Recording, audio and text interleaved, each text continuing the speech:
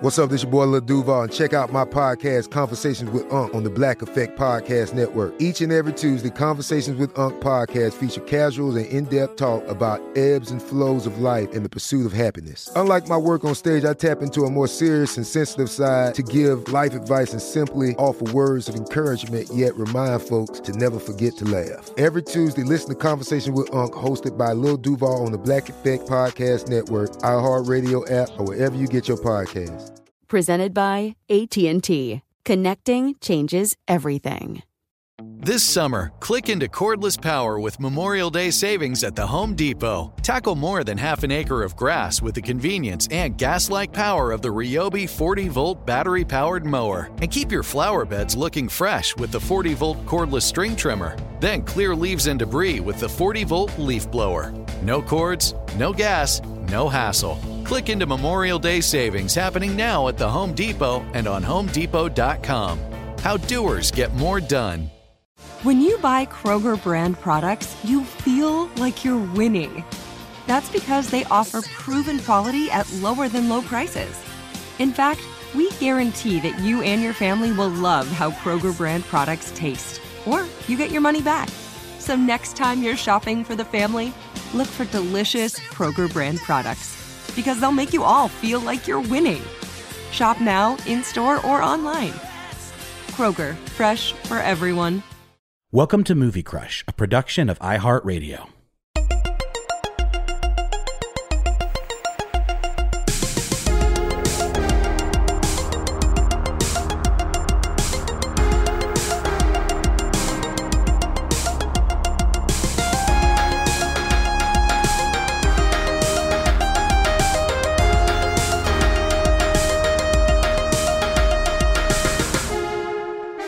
Hey everybody, and welcome to Movie Crush Friday Interview Edition. And everybody, I am looking at my laptop Zoom screen at the face of Minnie Driver. Hello.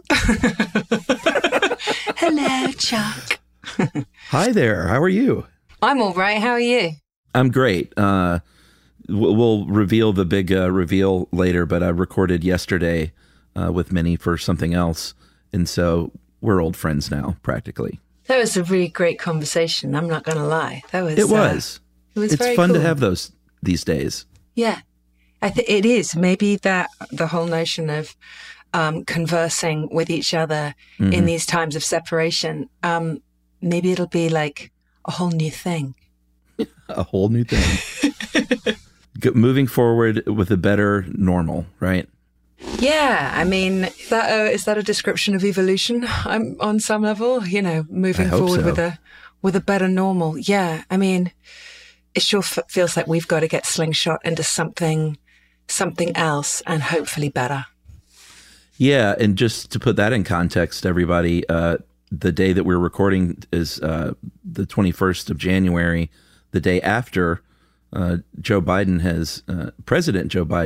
has taken office, and we stopped recording yesterday about an hour before the inauguration.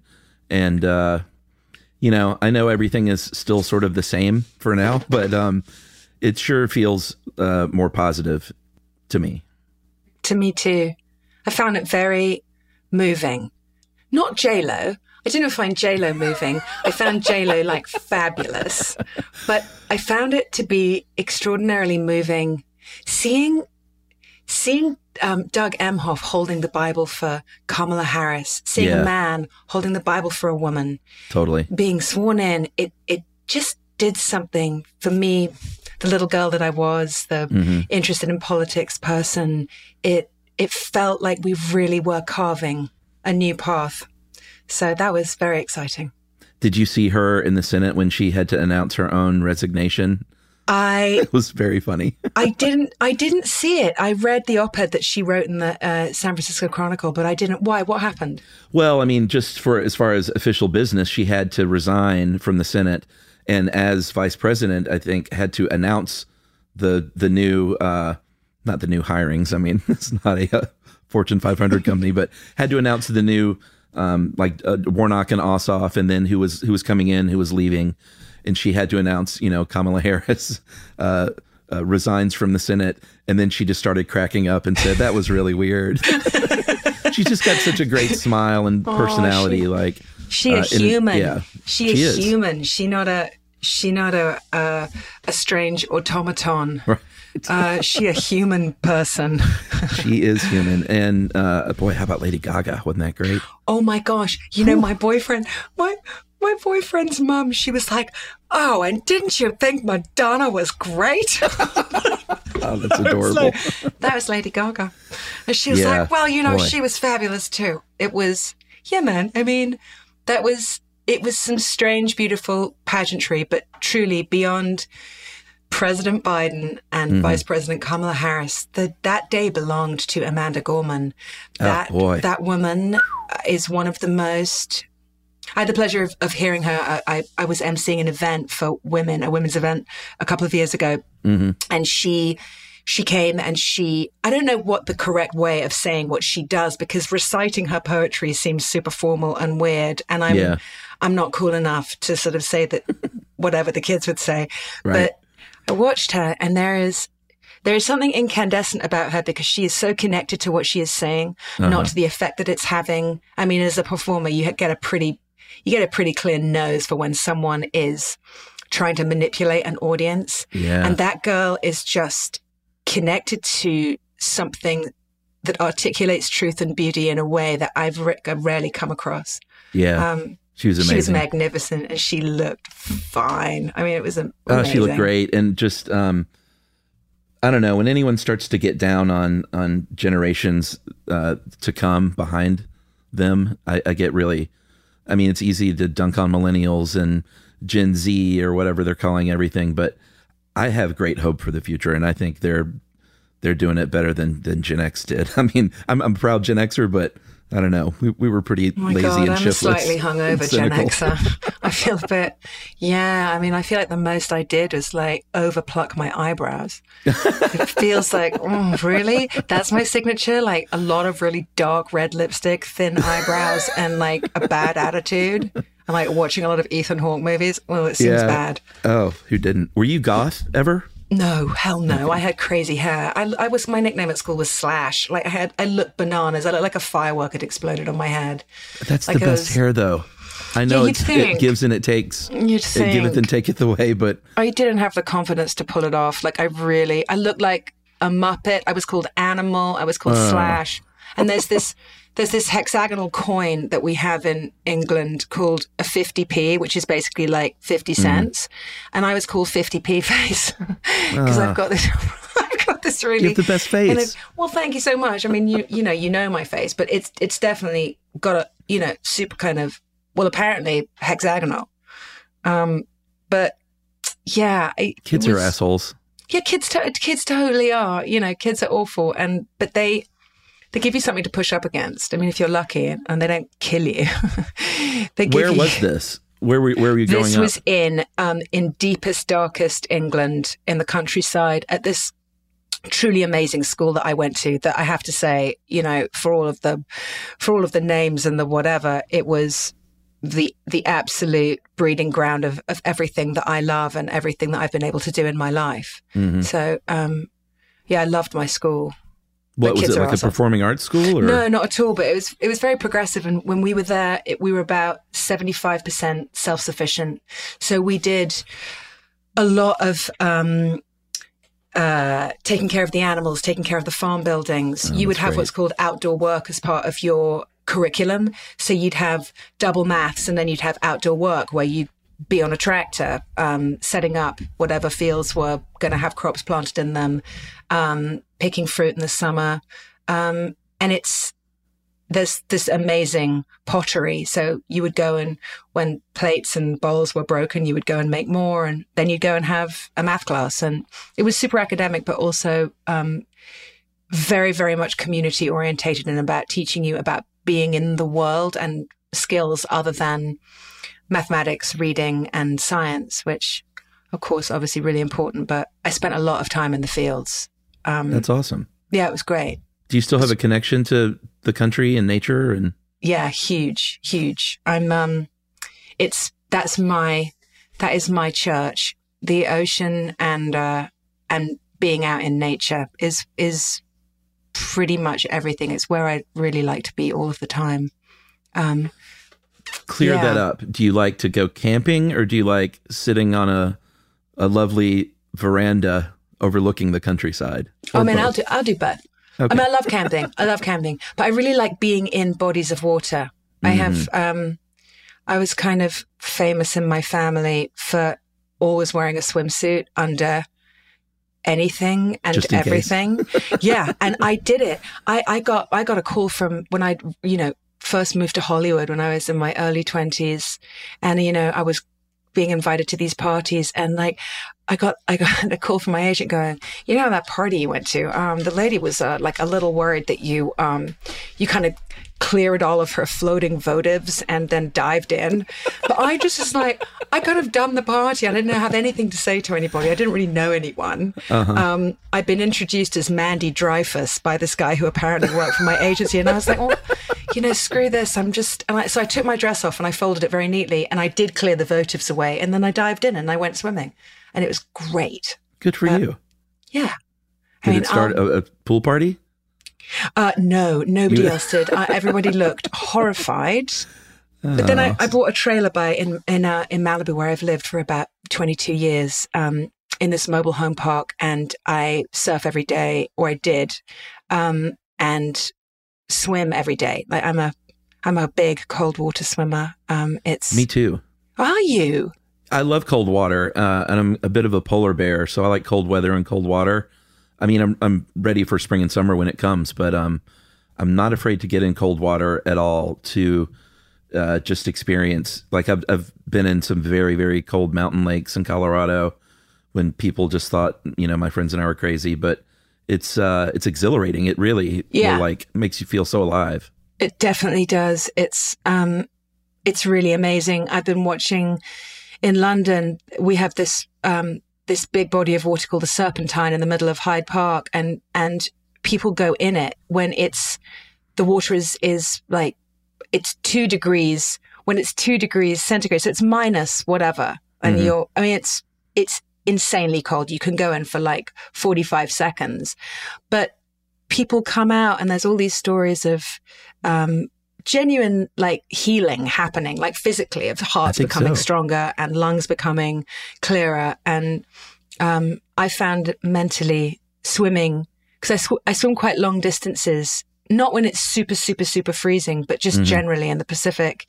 And I never found any therapy or meditation that was better for everything than swimming for, a solid mile in the Pacific. That's amazing.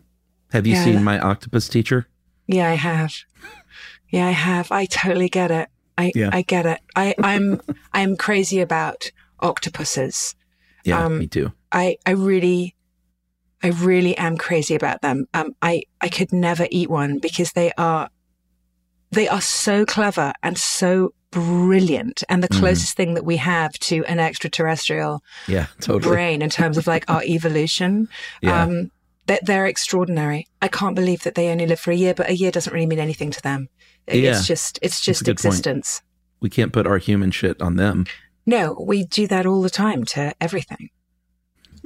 What was your family creative? Like, when did you decide you wanted to act? Was it something that you had siblings that did, or parents that were into it, or was it all you? You know what?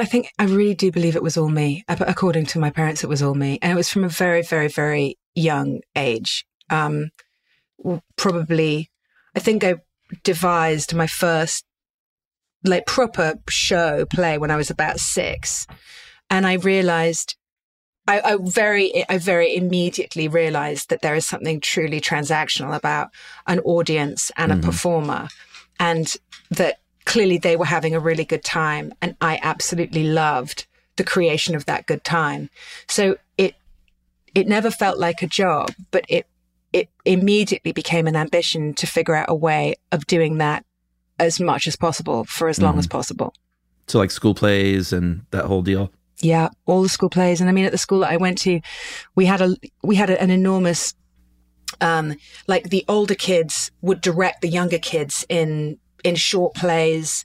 They would make weird short films on Super 8. So you were constantly kind of being like, when I was, 11 or 12, I was being directed by like 15, 16-year-olds. And so you were constantly making stuff.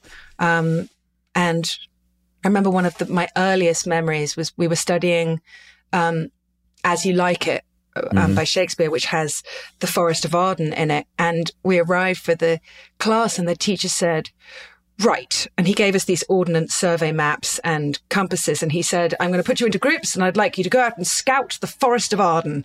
And we're in the middle, we're in the middle of the countryside. So we were like, oh, okay. So off we went in like groups of 4 to find a place where the idea was that we would all then decide what the best location was. And then we would build like rough seating and we would rehearse and we would put the play on there for the rest of the school. And it was so cool.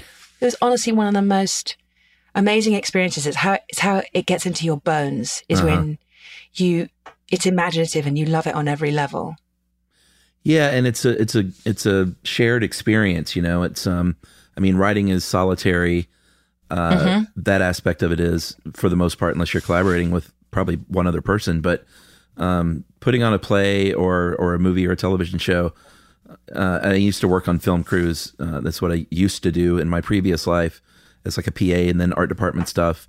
And, there's something about 20 to 75 people getting together with a common goal that's just great. It is a family. It is completely. I mean, it's so familial. It is such a community. I love the hierarchy of it. I love that everybody is there to do a specific job, but you all have the same goal. And I love the camaraderie. I mean, I've got to say, I've been told off so many times, like, in LA, like when I'm walking around the streets and if I see some cable, coming down a street and I'm like, oh, and I'll like follow the cable and I'll see there's a crew and I'll be like, oh God, maybe I know someone, Right. And I'll little shuffle around and sure enough, like I'll know whether it's a grip or an actor or a PA or the director or someone.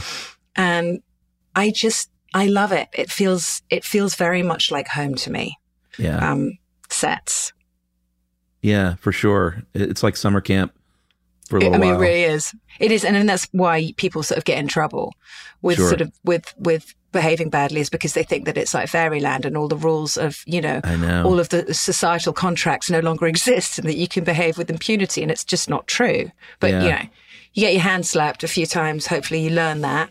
Right. Cinematic immunity. I remember people talking about cinematic immunity. You kind of do whatever the hell you want. And it's like, no, you really can't. But I remember like falling in love with some actor on some movie and like this wizened old costumer saying, honey, you know that relationship does not have legs. And I was like, what do you mean? She's like, it doesn't have legs. It's not walking off the set. And I was like, no. I'm pretty sure he's going to marry me. That's probably really hard though. It's awful. It's so intense to play in love. And I don't know. I mean, I certainly would fool myself into thinking that stuff is real. 100%. It is an absolute occupational hazard falling for people within the confines of a film set. In any department. Sure. It really is because you are so. I don't know exactly what it is, but there's just this weird idea of like you're all creating something and you're all together all the time, and there is this weird thing of the rules don't apply, but they do. Everyone there is doing something they're passionate about, and passion begets passion, and it's just the way it works, I think. Yeah, exactly. Have you ever wanted to direct? Yeah, definitely. I definitely do. I'm actually writing a short film at the moment that I'm going to direct. Oh, cool. Yeah. I mean, I say it so that it will happen. I say it like that, not just that I have a big pile of money sitting around that is, cordoned off waiting for me to make this film. I'm going to have to struggle to make it. But yeah, that's the idea. That's great.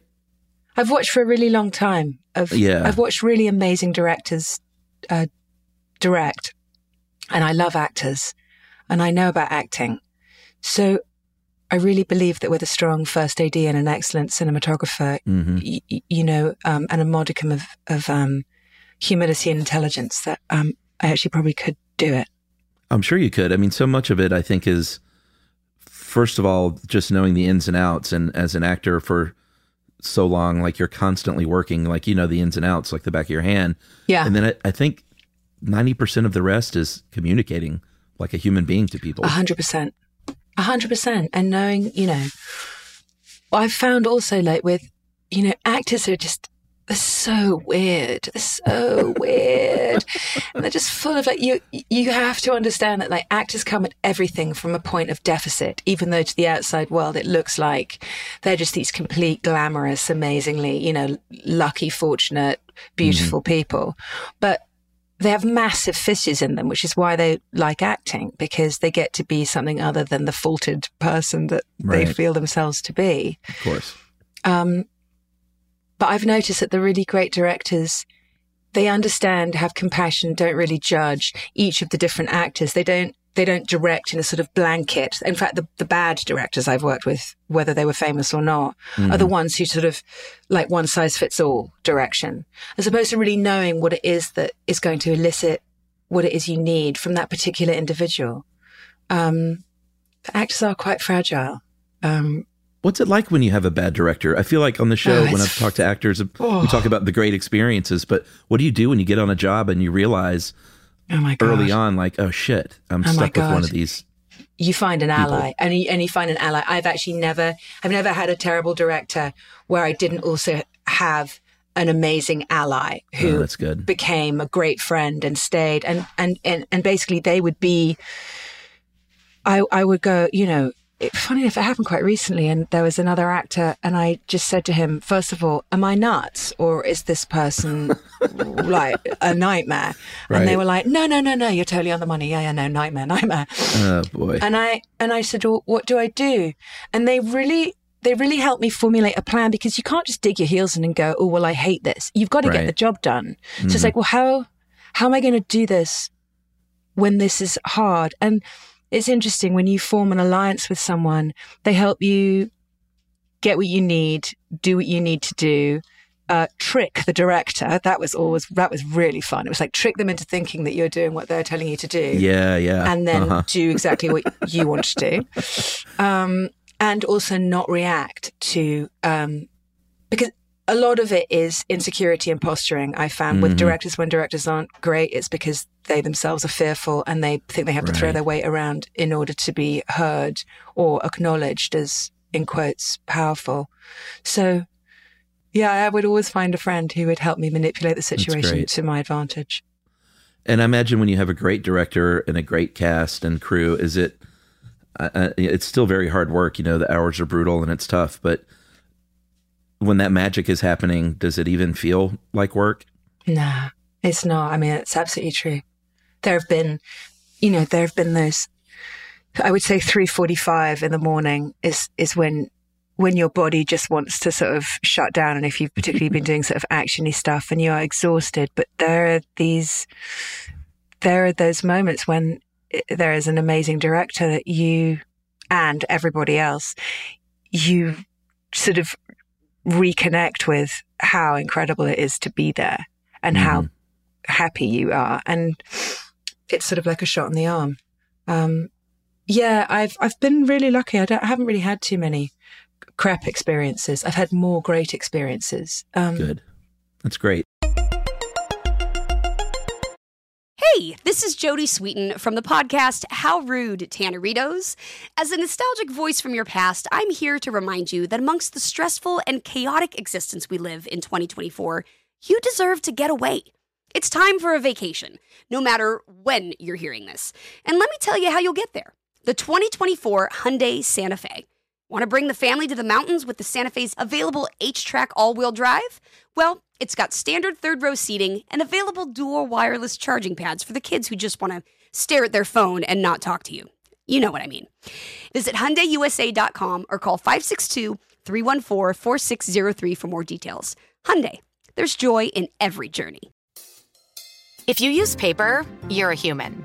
But if you choose paper, you're a papertarian. Someone who lives a paper-based lifestyle because it has a positive impact on the planet. And also because it's the easiest choice you'll make all day. Seriously. It's as easy as reaching for boxed instead of bottled water. It's as easy as opting for beauty products that come in paper packaging. It's as easy as grabbing eggs in a cardboard container. And that's all in one trip to the grocery store, which, if we're being honest, you were planning to go to anyway. But paper isn't just an easy choice. Papertarians know that it's the smart choice, too. Because paper comes from trees, a renewable and sustainably managed resource. And paper products are designed to be recycled. In fact, when you choose products that come in paper-based packaging, those fibers can go on to be recycled up to 7 times. So why wouldn't you go papertarian? I'll wait. Learn more at howlifeunfolds.com/papertarian. A new season of Bridgerton is here. And with it, a new season of Bridgerton, the official podcast. I'm your host, Gabrielle Collins, and this season, we are bringing fans even deeper into the ton. Colin Bridgerton has returned from his travels abroad. Is betrothal written in the stars for the eligible bachelor? Meanwhile, the ton is reverberating with speculation of who holds Lady Whistledown's pen. We're discussing it all. I sit down with Nicola Coughlan, Luke Newton, Shonda Rhimes, and more to offer an exclusive peek behind the scenes of each episode of the new season. Watch season 3 of the Shondaland series on Netflix. Then, fall in love all over again by listening to Bridgerton, the official podcast, on the iHeartRadio app, Apple Podcasts, or wherever you get your podcasts. Subscribe to catch a new episode every Thursday.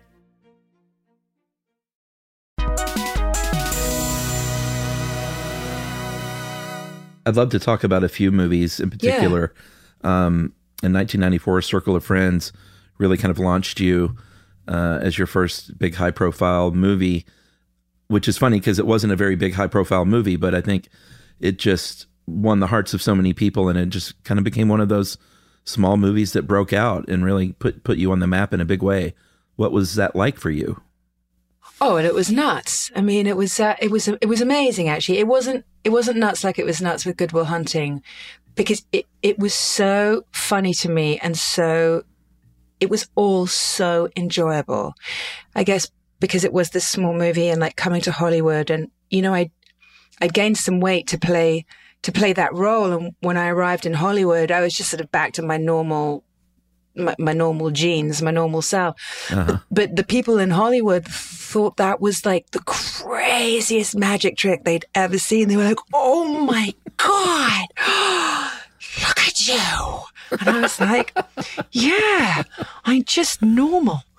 And right. it hadn't really been, my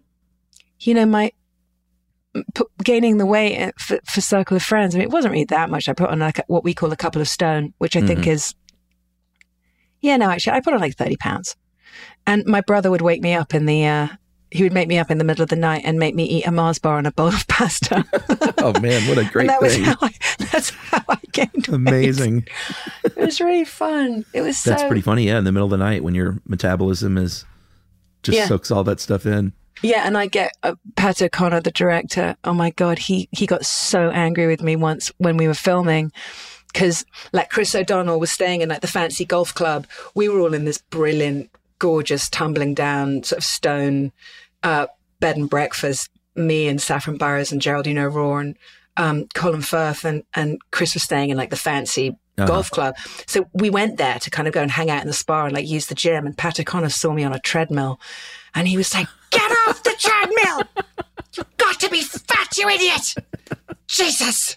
He was so annoyed with me. And I was like, "Oh, come on." That's funny. You're like, I also have to be healthy. I just want to be healthy. I just want to have fun. I don't know. Everyone else is doing stuff. I want to do something. But it was fun. It's all I remember of that time. It was fun making that film. It was fun coming out. It was fun people loving that film. It was everything good. And the fact that it has stayed the stalwart placeholder for so many women and so many people. Mm-hmm. That's pretty great. It's pretty great that people have a big smile on their face when they talk about that movie. It's a lovely film. It's I remember seeing it back then. I worked at a sort of the little alternate video store in college, and anything indie at that point. That was when I was really just drinking all that stuff in, like foreign films, indie films, and that was both, I guess. But 97 was just a bit of a big year for you. And in fact, you're the only guest I've had, I'm almost positive, that has had your movies as other guest favorites. Big Night, which is one of my favorite movies. I did an episode with the Stranger Things guys with David Harbour and Joe Keery and Brett Gelman, and they collectively picked Big Night. And then the comedian Hari Kondabolu. Oh, I love Hari. Yeah, his favorite movie is Grosse Pointe Blank. He's obsessed with that movie. Yeah, we know each other over Twitter, really? Weirdly. Yeah, and he's told me that. And I love those films. Like, I love Big Night and I love Grosse Pointe Blank hugely. And there's so many stories from both those films that are, they're etched into me. Yeah. I used to, we filmed with Big Night before they turned the Chelsea Piers in New York into this crazy, huge sports emporium. There were these warehouses, which I think Law and Order, which might already been shooting, they would use some of them, but they were just spaces. Like, there was no AC. There was basically a couple of plugs. You could get some electricity going.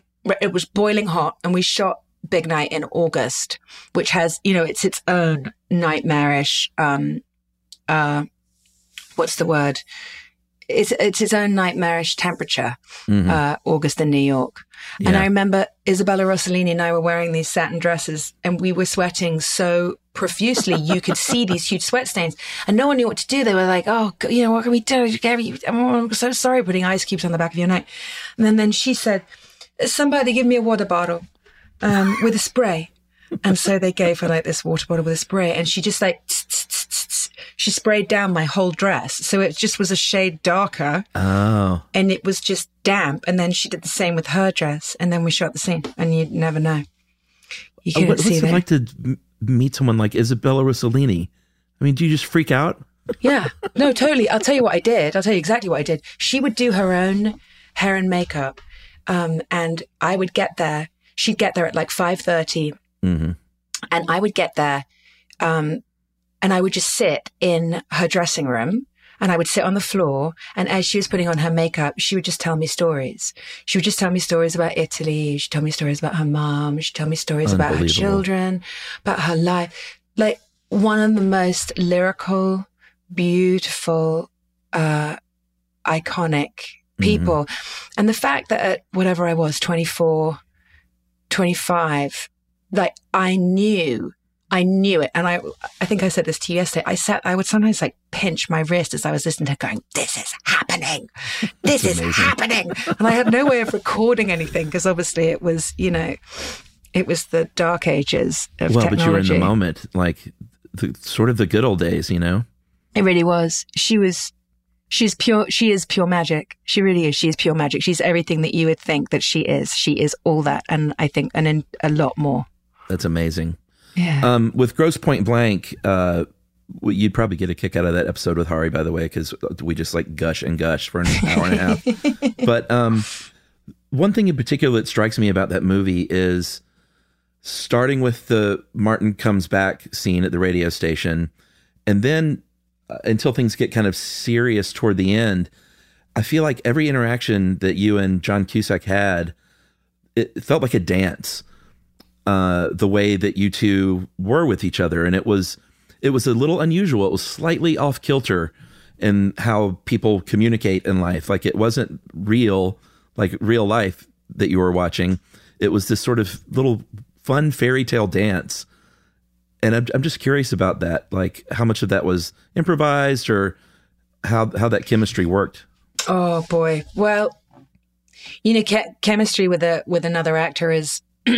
It's not something you can make up. It's sort of either there or not. And Johnny and I had a very, very particular chemistry. I think it's why he cast me, because he knew that I could play in that slightly absurd place that he likes to play in. And then you had these guys who he grew up with, Steve Pink and D.V. DeVincentis, both extraordinarily like gifted, brilliant minds, and they were writing the script. And the script, I remember even by the read through, the script wasn't right, that the script wasn't there.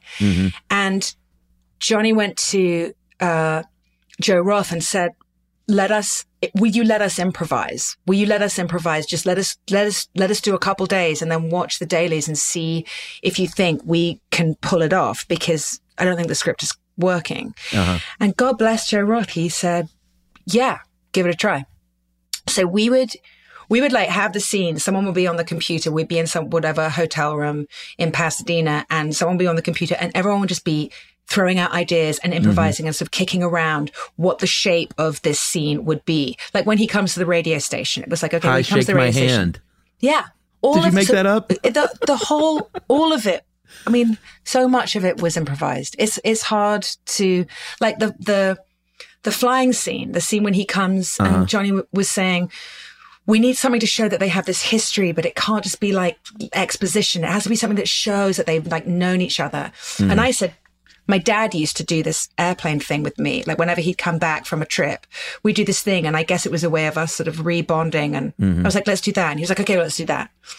So it was best idea wins. And what's the funniest? And so much. I'd love to, I don't think I haven't got an original script of Grosse Pointe Blank anymore, but I bet you Devi or Steve or Johnny might do. But I'd love to A and B it. I'd love to look at the script and then see what we actually did. I mean, it's the same with Good Will Hunting, actually. I think Matt and Ben have been extremely vocal about that, about the scenes that were improvised and the scenes that were written as. And it's kind of interesting I love seeing it because I know what we did. I know what we created on the day. Right. And that's not to say that obviously stuff that's written isn't beautiful and genius too, but sometimes there's this rare magic in what you improvise. If you're all in lockstep, with each other and really listening and really in the moment of telling that story. Right. And it was such a fun story to tell in Grosse Pointe Blank. Yeah. Hi, shake my hand. There's something about that line that always gets me.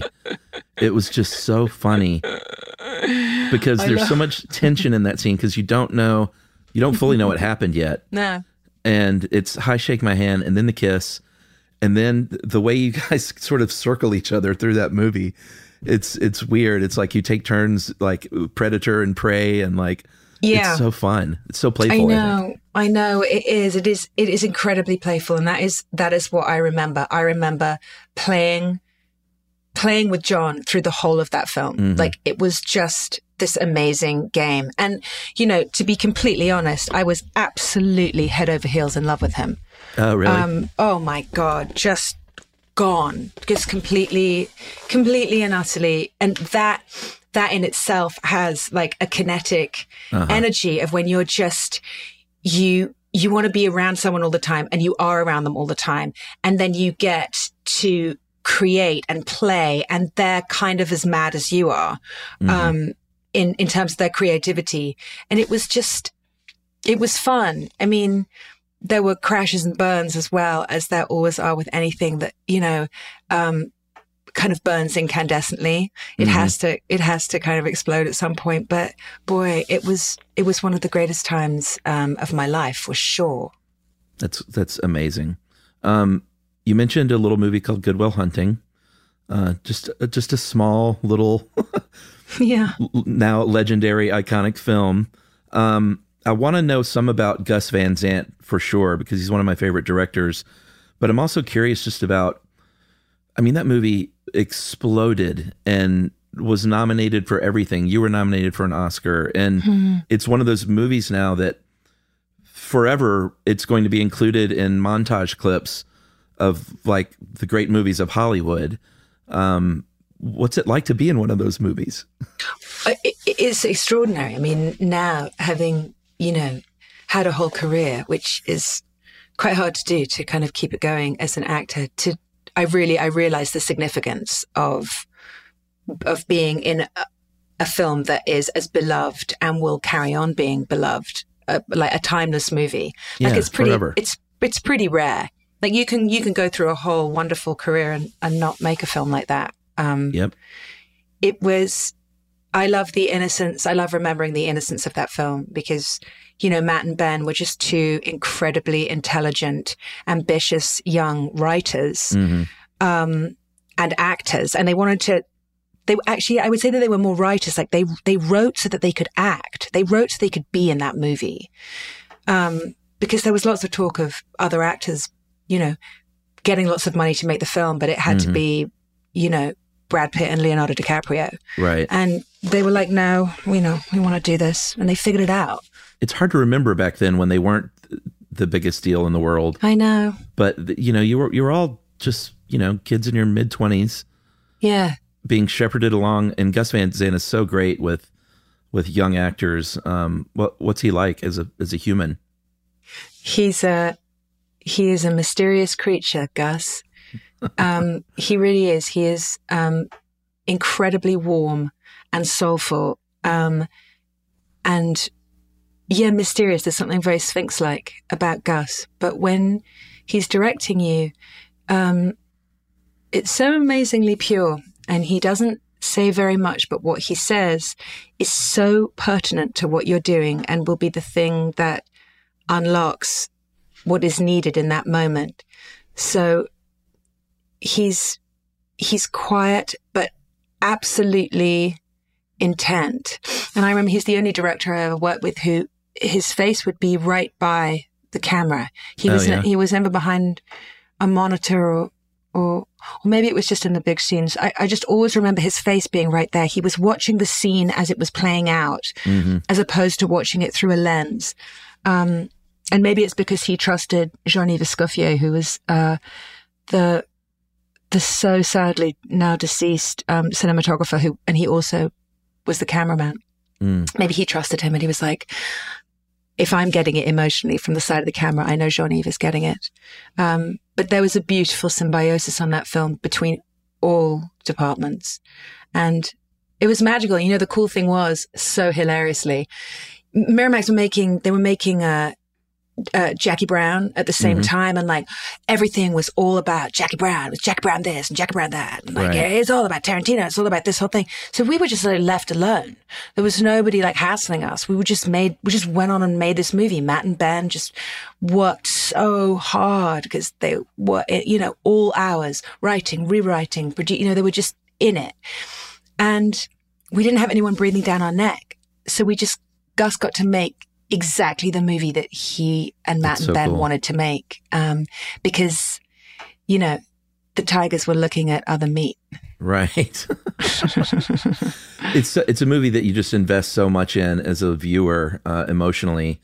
Not only just the stuff with Will and his just, you know, heartbreaking story and what he's going through, but then the love story aspect of it is, I think just, it's so brutal to watch those scenes still all these years later when you're getting your heart broken. It's just a collective, like a collective heartbreak for the audience too. It's just so real and just awful.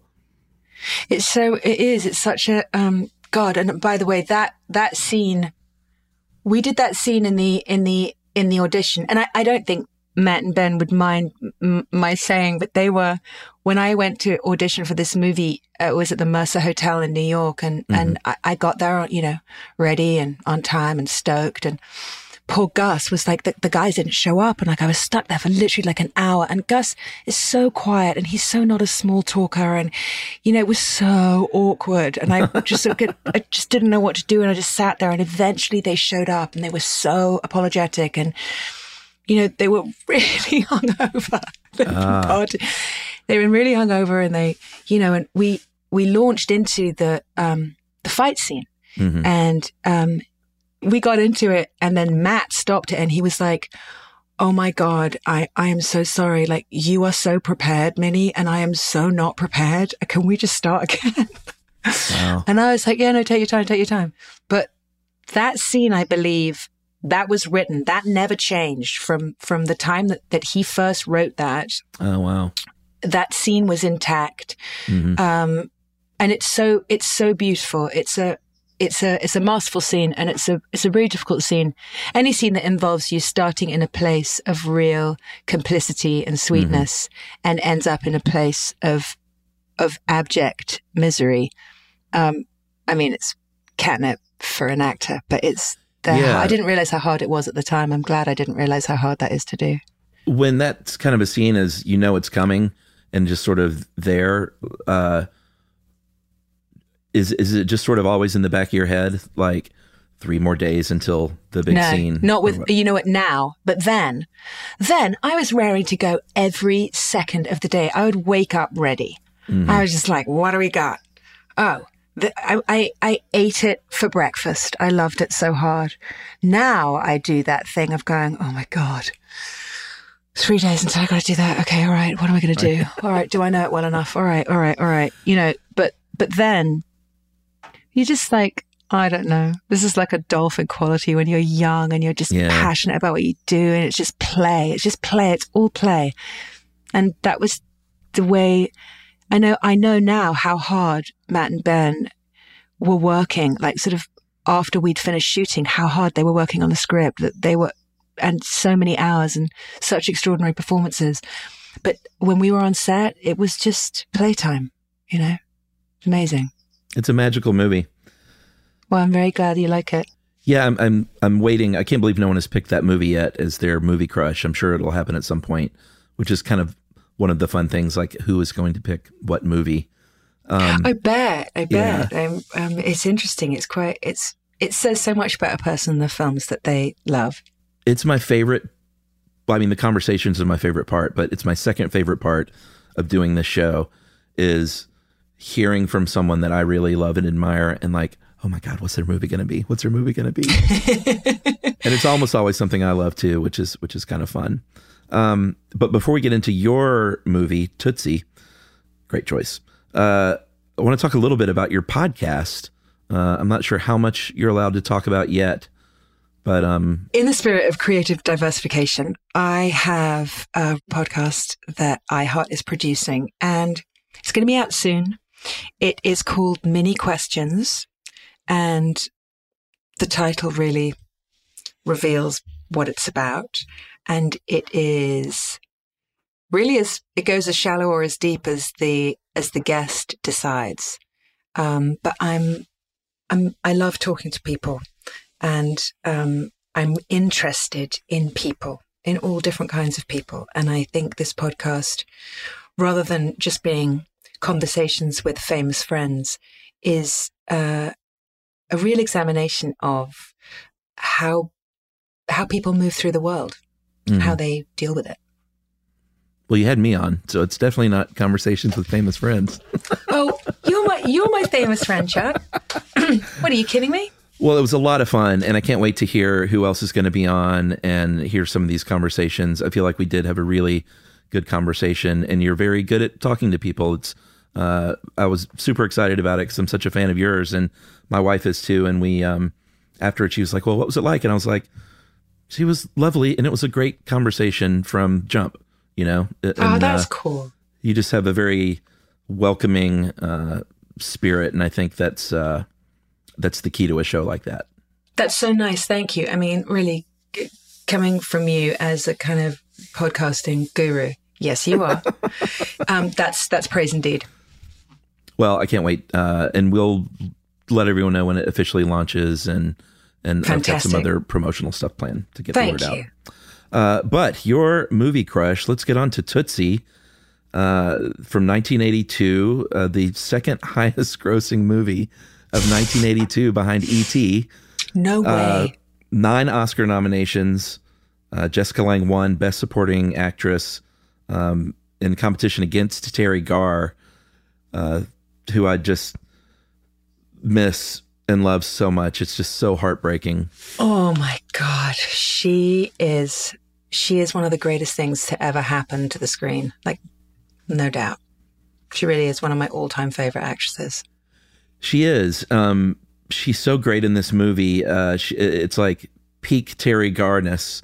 It is. It is undiluted Terry Garr, and just everything, the neurosis of what she built into a character that could have just been a device. We needed a device to get Michael to go and audition for this part, and it could have been something way more two-dimensional. But she is pure magic.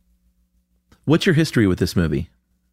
Did you see it when you were a kid? Yeah, my history with this movie is that we were like where I grew up, where my dad lived. My dad lived in the Caribbean growing up, and we like had this VCR, and he had 7 movies. Mm-hmm. Like that was it. Yeah. And like so the Sound of Music played at the drive-in for a solid 14 weeks, 1 year. So I saw that a lot. And then, he had some like really grim spy shit. And then Tootsie was one of these movies, and I watched it so many times. I watched it and I watched it and I watched it. And I watched it so many times that I feel like I've had full-blown relationships with every single character in that movie. Like I'll watch it and I'll be like, oh, who am I going to be in love with today? Oh, it's Jessica Lange. Oh, it's a Jessica Lange watch. Ooh, who am I in love with today? Oh, it's Sidney Pollack. I'm in love with Sidney Pollack today. He's so good. Michael, I told you to get help. He's I think one of the more underrated directors. I agree. It's not like people don't love Sidney Pollack films, but I never hear his name mentioned in the conversation of great directors. I agree. And he's such a great actor. Between this and Husbands and Wives. No, he's brilliant. And I think that people know that.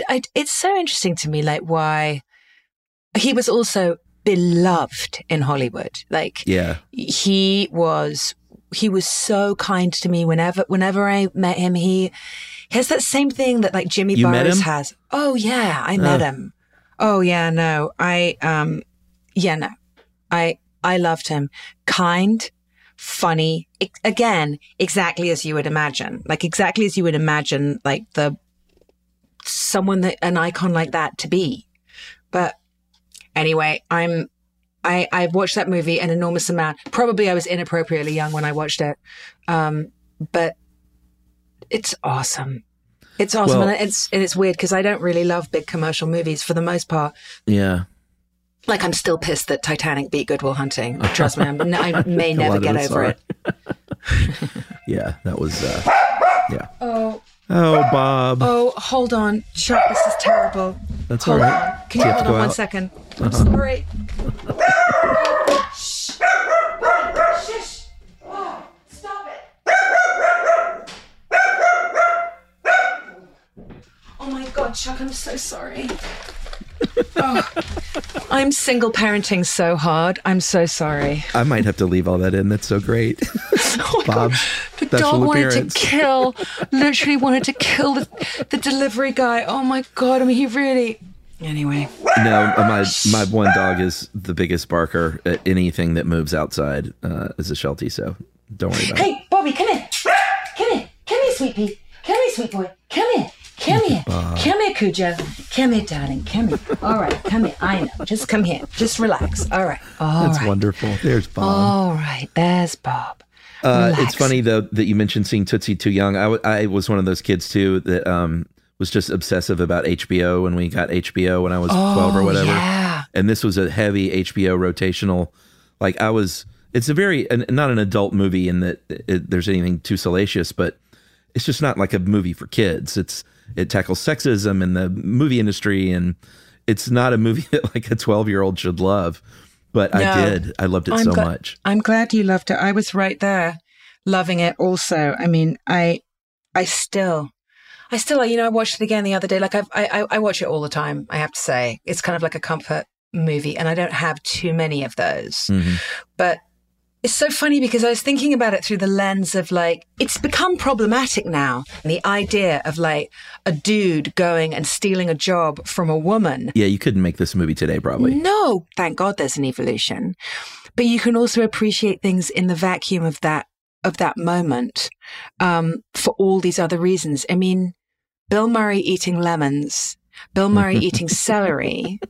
Like, I still, sometimes I think, I wonder if that was just like, someone was like, hey, Bill, what are you going to do in this scene? He's like, I'm just going to eat a lemon. I'll just eat a lemon. I'm just going to eat a lemon through this one, Dustin. And that party scene when he's sitting there just sort of holding court. With the celery. He has the line, I wish I had a theater that was only open when it rained. And then later, everyone's gone, but he's still in that same spot, Like he hasn't moved from his seat at the island. I love him, and I love it when Dustin Hoffman wakes him up when he's on his first morning at work, and Bill Murray rolls over and he goes, "Mom?" Yeah. I think he was uncredited. I think he insisted on being uncredited in this movie, if I'm not mistaken. I remember hearing, I meant to look it up, but I remember hearing a story about that. Like he's not listed on the poster or anything. I think he very much did it as sort of just a fun favor. It sure feels like it was all improvised, and that he just showed up on set one day and they were like, "Oh, come on, just be in the scene. You're here now." He has an impact on the movie. He's not in very much of it if you look at actual like minutes, screen time minutes. But it's Bill Murray. He's just so funny. When Bill Murray says, "I just don't want to sit around pretending I'm not home because you're not that kind of girl." Right. And he's really annoyed about it. He's like, "No, I'm going, I'm going to my girlfriend's house." Like he's just their whole like girlfriend banter. Like when Michael's getting ready for, in quotes, his date with Julie, where he's like just going over to run lines, and they're sitting around checking out his outfits. Like I love Bill Murray as the girlfriend. And Michael, I mean, he's all like, I know this may sound silly, but I just want to look pretty for her. Yeah. It's such a great line. And I love Dustin Hoffman so much. It was so disappointing when he was kind of outed as doing some inappropriate things. Yeah.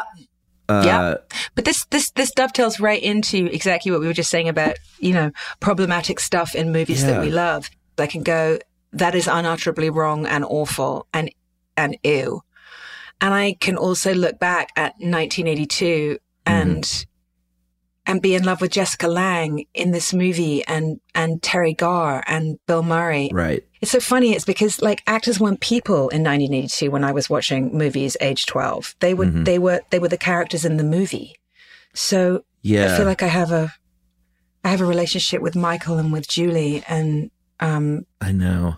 It was so much fun watching it the other night. I've seen this movie so many times, but it had been a long time, and it really struck me how many of these, how much of the humor I got as an adult that I must have flown over my head as a kid.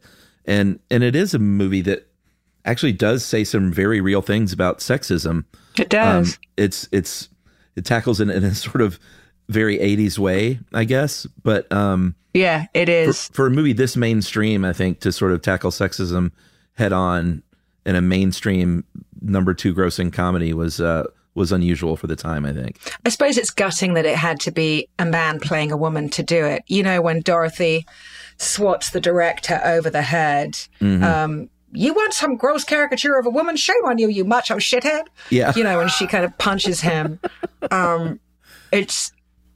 What gets her the role, and I don't know. I find it interesting to I carry it with me because I loved it so much when I was little, in lieu of not really having anything else to watch. And I love it now because it brings up questions that I like to ask, which is, how much have we changed? How much has changed?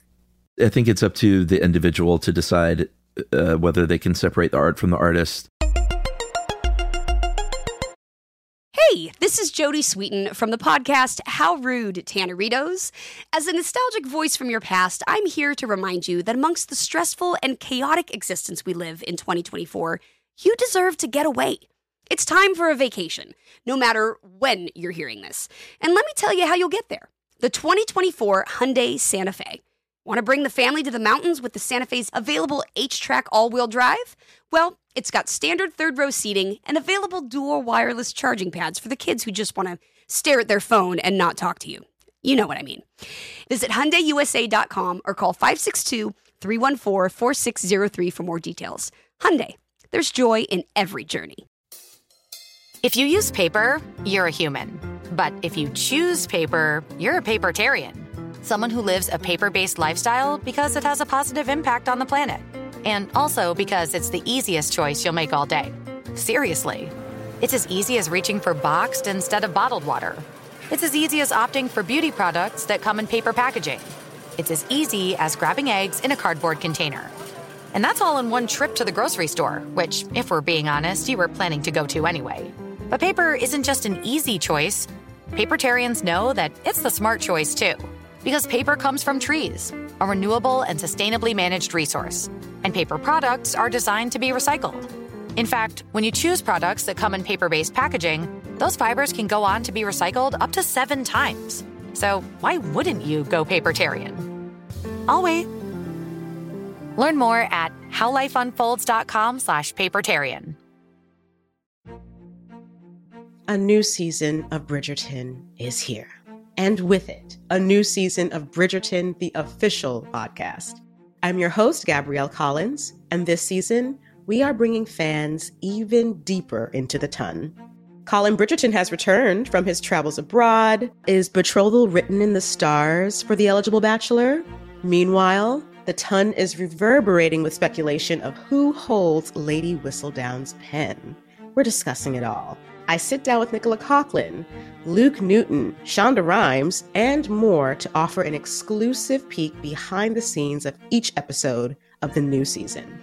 Watch season 3 of the Shondaland series on Netflix. Then, fall in love all over again by listening to Bridgerton, the official podcast, on the iHeartRadio app, Apple Podcasts, or wherever you get your podcasts. Subscribe to catch a new episode every Thursday.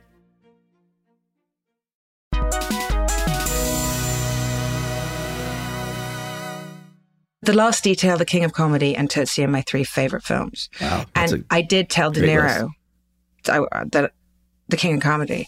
Uh-huh. And like he kind of looked at me kind of blankly and he was like, Really? That's your favorite? And I was like, oh, Christ. Yeah. Oh, now we've got to be in a scene together. Okay. Oh, boy. That's a great movie, though. Yeah, I think so. I think we should talk a little about the rest of the cast because it's just a murderer's row. Dabney Coleman. Oh, Dabney Coleman. I mean, he's literally a walking epaulette. He's just a revolting safari suit of a dude. I hate him so hard in this movie, and he's so genius, obviously. But I know. I want to know what he's like because between this and 9 to 5, he really cornered the market on 80s. Just dudes. That guy. Yeah, those bad dudes. There's something about it's the way that it is just that extraordinary dismissiveness that he has and just the endless kind of patting Jessica Lange on the bottom as she's getting into cars and just, it's so great. Like his comeuppance, I mean, such as it is so great. His ridiculous vindication at the end in the Sabbath when, Michael Dorsey reveals that he's not Dorothy, but her brother. And he's like, I knew there was something about her. Yeah. Yeah, because she didn't like him. Yeah, exactly. Yeah, every moment where he goes off book, it's just so brilliant. Because the second it happens, it cuts to the control room and everyone's just like, oh God, here we go. It's like the one thing you can't do on a soap opera is improvise, I would think. Like it's all about like just nailing those lines as fast as possible because they shoot so much in a day. And every time he just starts to go off, it's just so wonderful. The greatest. And I actually do it on every set I think I've ever been on. When I hear the director say, hey, camera, can you pull back? And then I go, how far? And the camera goes, how do you feel about Cleveland? Yeah. That's really one of my favorite, maybe my favorite line in a movie ever. One of my favorite moments, and this is a Terry Garr moment that is so subtle. And I love these moments in movies where an actor does this little choice that is so easy to overlook. And I know you probably recognize this part was right after they have sex. She's in bed, covered up with a sheet. And when she looks under the covers. She says sex changes thing. And she just peeks under the covers at her parts. She and sort of gives a little knowing look. Well, but then she also looks kind of like disappointed. She just looks down. It's like, oh yeah, it's all still the same. It's so funny. It's such a great little choice. She's a master. Like she is a master. And it is stuff like that. That is what differentiates a good actor from a genius actor. It's stuff like that. Yeah. It's that whole incredibly fast-paced monologue when she's like, are you going to call me tomorrow? Because, if you're not going to call me, I'd just like you to tell me now so I can have my pain now. Because if you don't call me tomorrow, then I'm going to have you not calling me and I'm going to have my pain. So I want to have my pain now. Yeah. She's heaven. There's a lot of discovery. And while he's not ostensibly funny, what I like about Michael Dorsey is that he's not funny. He's an arrogant, self-regarding actor. Yeah. And Dustin Hoffman does allow everybody around him to be funny. But I love the moments. What's that line when he says, I think Dorothy's smarter than I am. Like I love the sort of discovery of his humanity that this woman, this created woman, is teaching him. Yeah, but the second part of that line is a lot to unpack. He says, I just wish she was prettier. I just wish she was prettier.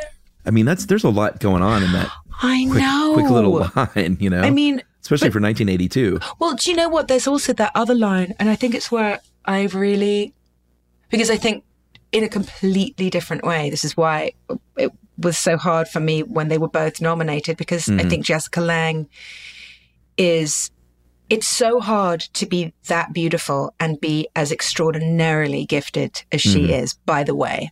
There are lots of actresses who are incredibly beautiful, and you actually think they're better actresses than they are because you're so beguiled by how beautiful they are. Right. And then there's a few who, like a Margot Robbie. They are absolutely, you can't look away, stunning, and they are also profoundly gifted actresses. Yeah. But when Jessica Lange says, don't you find it hard being a woman in the 80s?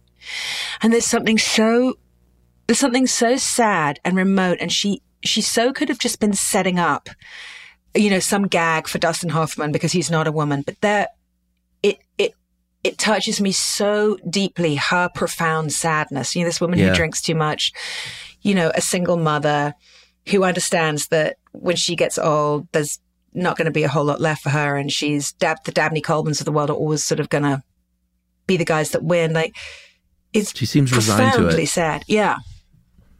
Yeah, this is sort of her lot in life. She's in this great apartment. I mean, it's very funny. It's very 80s when you look at that apartment now, but, this big New York apartment, and she seems so resigned to, like you were saying, have to work for this dick. But then when you see her laughing on set, and I'm sure it sure looked real to me when Michael's doing that whole bit about giving every nurse a cattle prod to zap Dr. Brewster in the bazoolies. And Jessica Lange starts laughing, and she's covering her mouth, and she's really laughing. And it's magical because you see who that woman Julie is, like all the fun, all of this. And I love that with characters where you don't have to have a whole scene about this whole other world that they live in, but you just pull back the curtain long enough to see that it's in there. And also trusting that people will catch that and that you don't have to belabor that point. Like, that is mastery for me as well. Yeah, I think they also played the Charles Durning stuff, who's just so great. Yeah, and everything. What always. a legend. But yeah.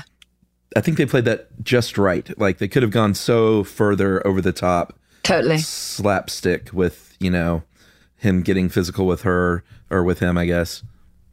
It's beautifully handled. Like when he sits in the swing seat, and it just goes and they're both just back too far. Like, it's those kind of physical gags, like that stuff. It's brilliant. But just enough of it, though, Like, they had these little moments, but it wasn't. He could have gone in the wrong direction. I think Sidney Pollack deserves a lot of credit for that. One of my other favorite scenes is the Russian tea room scene. I couldn't agree with you more. Like, it's my. I'm looking for the Russian tea room. Well, this is the Russian tea room. Yeah. Oh, I've missed you. Oh, Michael, I told you to get help. And his voice goes so low, and he's like, it's Michael. No, it's Michael. Jesus, Michael! I told you to see a therapist. Pollack plays annoyed and angry better than like anyone in the business, I think. It's so brilliant. And when he's just like picking lint off his shoulder and Michael putting his arm around him when those guys come up to the table, and I'm like, oh my God. It's just great. But it's also so agenty how brilliant Sidney Pollack is when Michael is then desperate to get out. And that whole scene where he's like, you got to get me out. And he was like, I can't get you out. You're making a lot of money. Like, it's like the whole idea is like, I can't get you out. Like, I love how quickly he and seamlessly he's like, oh, this is a hit. This is making shitloads of money. Okay, I'm in. Yeah, it's actually one of the better movies about the industry. And you don't really think of it that way. You think of Tootsie as like the movie about Dustin Hoffman playing a woman. You don't put it up there with like The Player or Living in Oblivion and all these movies about making movies. But it's really one of the better movies, I think, about the industry. Oh, 100%. Like, that's definite. Like, having grown up with this film, I place it firmly in the canon of movies that you just talked about. I mean, it's about acting in a lot of ways. It's so much about acting. I mean, those scenes at the beginning, I watch those a lot now. You know, under the credits when he's directing the acting classes that he gives. I love those scenes. Yeah, those are I love great. watching him, like, because I think that's just him. I don't think that's not him being Michael Dorsey. I think that's just him, Dustin Hoffman, looking at a scene and like talking about it, and they just shot it. New York theater crowd. Yeah. And he's just such a pain in the ass. He's such a pain in the ass, the tomato. Yeah, he can't. No one will work with you. No one will work with you. It was like, I love it. A tomato doesn't have logic. It can't move. That was Sidney Pollack screaming that. He's like, that's what I said. If it doesn't have legs, then how could he sit down? He's so exasperated. Those scenes, their scenes together are just some of the best stuff in the whole movie. And that's a movie like with Bill Murray, like doing his thing too. Everything about it is great. I think how it all spins together in that third act, it's just like it gains all this momentum in that third act because he has to deal with Sandy. He has to deal with Jessica Lange. He has to deal with Jessica Lange's dad. He has to like all of these things kind of come crashing down all at once. It's sort of like the best farce. That's why it's just such a brilliantly written film, because like, you know, you look, it's so lean and the structure is just exactly as it is written in the books. And in a way, for me, that's what, even though they're not typically films that I love, that you could read Save the Cat and you would understand the structure of Tootsie. But what makes it so genius is the fact that it does adhere to this like the structure that you apparently can't ever move away from. And it does it so perfectly. Yeah. And that by that third act where you have all of these things, and it's so difficult to end that film. And I gotta tell you, like, I feel hopeful. I feel glad. I feel that scene at the end in the street is totally right. Yeah. I mean, I would have maybe liked a little bit long. I would have liked to hear her say a little bit more, but maybe by that point, you get it. And when she says, I miss Dorothy. Yeah. You really feel that that's really everything. She finally had a friend. She had a mother. She had a confidant, and that's gone from her. And when he says she's right here, I believe him. It's a complicated scene to play, and it's a movie I think could have ended a number of different ways and still worked. And it makes me wonder. Tell me your alt ending. Well, I mean, she doesn't smile and walk down the street with him. She shuns him for tricking. I mean, of course, you can't end a Hollywood movie like that. That's not. I was going to say that's like the you know, I'm trying to think. That's the Gus Van Sant version. Yeah, exactly. Yeah, I mean, certainly it could. As far as Hollywood endings go, this is sort of it. It could have ended with him loving Sandy, although he wasn't right. They weren't right for each other. As much as I hate to say it. No, not at all. But I don't know if he's right for Jessica Lange either. No, he's totally selfish. I mean, I don't think he deserves, which is why I'm glad that he doesn't like unilaterally get her. Like I always like to think that they would become friends and then she would learn. Happens?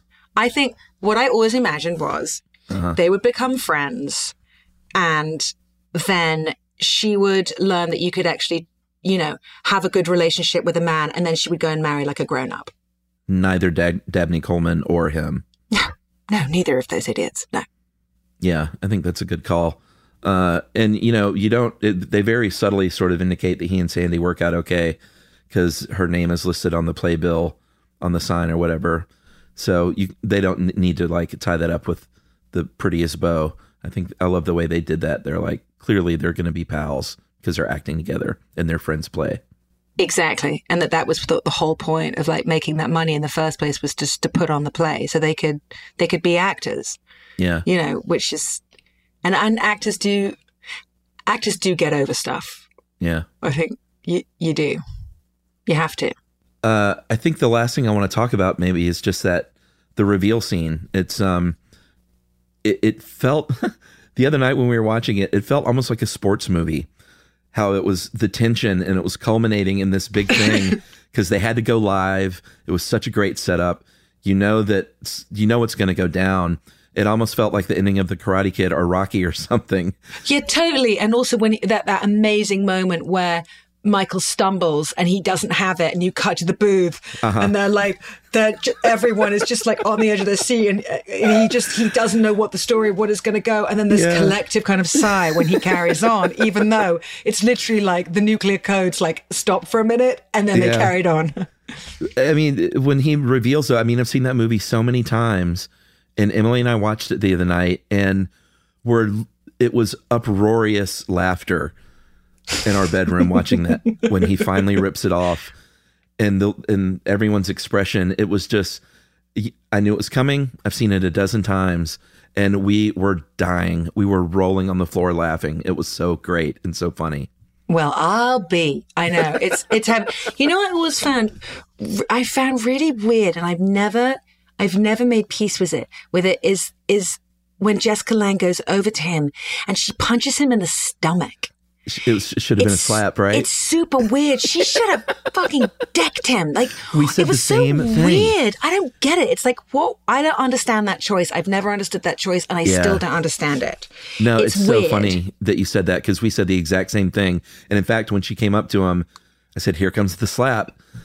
Or like punching him and like the false teeth coming out of his mouth. Like I would have taken any version that wasn't just duffing him in the gut. Like, it just weird.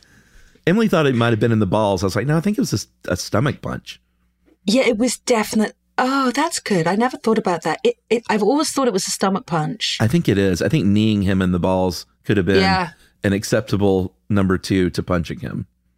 She really should have punched him. Yeah. That's actually the only thing that I would change about that whole movie. I agree. Yeah, that was the only sort of weird choice. I wonder what the provenance is of that. I don't know. I don't have any idea. Great movie. I mean, I feel like we covered it. How do you feel? Oh, yeah. Yeah, it's so funny. And talking about it, I just am wondering how many people are going to be like, that's a really sexist movie. I don't think you should be liking that movie, Minnie Driver. God, you're a bad feminist. Bad feminist. No, you're a great feminist, and it's a great movie. And if you look at it in the lens of 1982, they were actually saying a lot about feminism. And I think it was trying. I think it was really trying to do something. I just don't think that we just weren't there yet. It may have been the best 1982 could do. Yeah, man. Look, if E.T. is your other, not that E.T. isn't a great movie, but like if that's the fare that people are really like looking at going, right, then that was some cinema verite, like compared to like the alien in the basket across the moon. Yeah. Such a good movie. I was so glad to get to watch it again, and I appreciate you coming on. It's very kind of you to spend so much time. Thank you very much. I apologize for my barking dog, but I love it. We're going to leave some of that in. I think everyone needs to hear Bob's roar. All right. Thanks a lot, man. All right, Chuck. Cheers.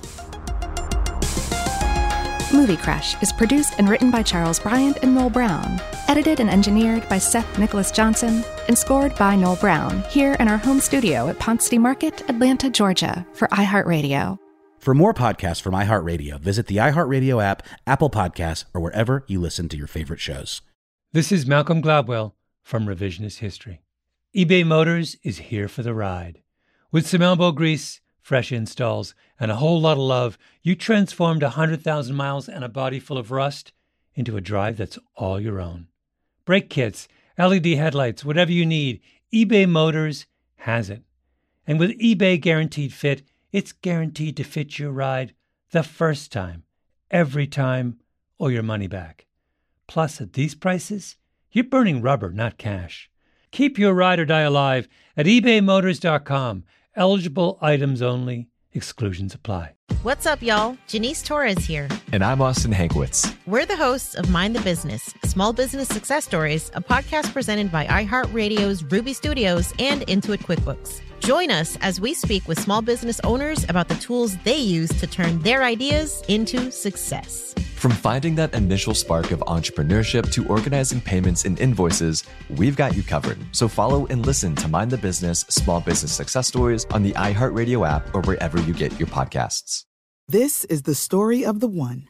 As head of maintenance at a concert hall, he knows the show must always go on. That's why he works behind the scenes, ensuring every light is working, the HVAC is humming, and his facility shines. With Grainger's supplies and solutions for every challenge he faces, plus 24/7 customer support, his venue never misses a beat. Call quickgrainger.com or just stop by. Grainger, for the ones who get it done.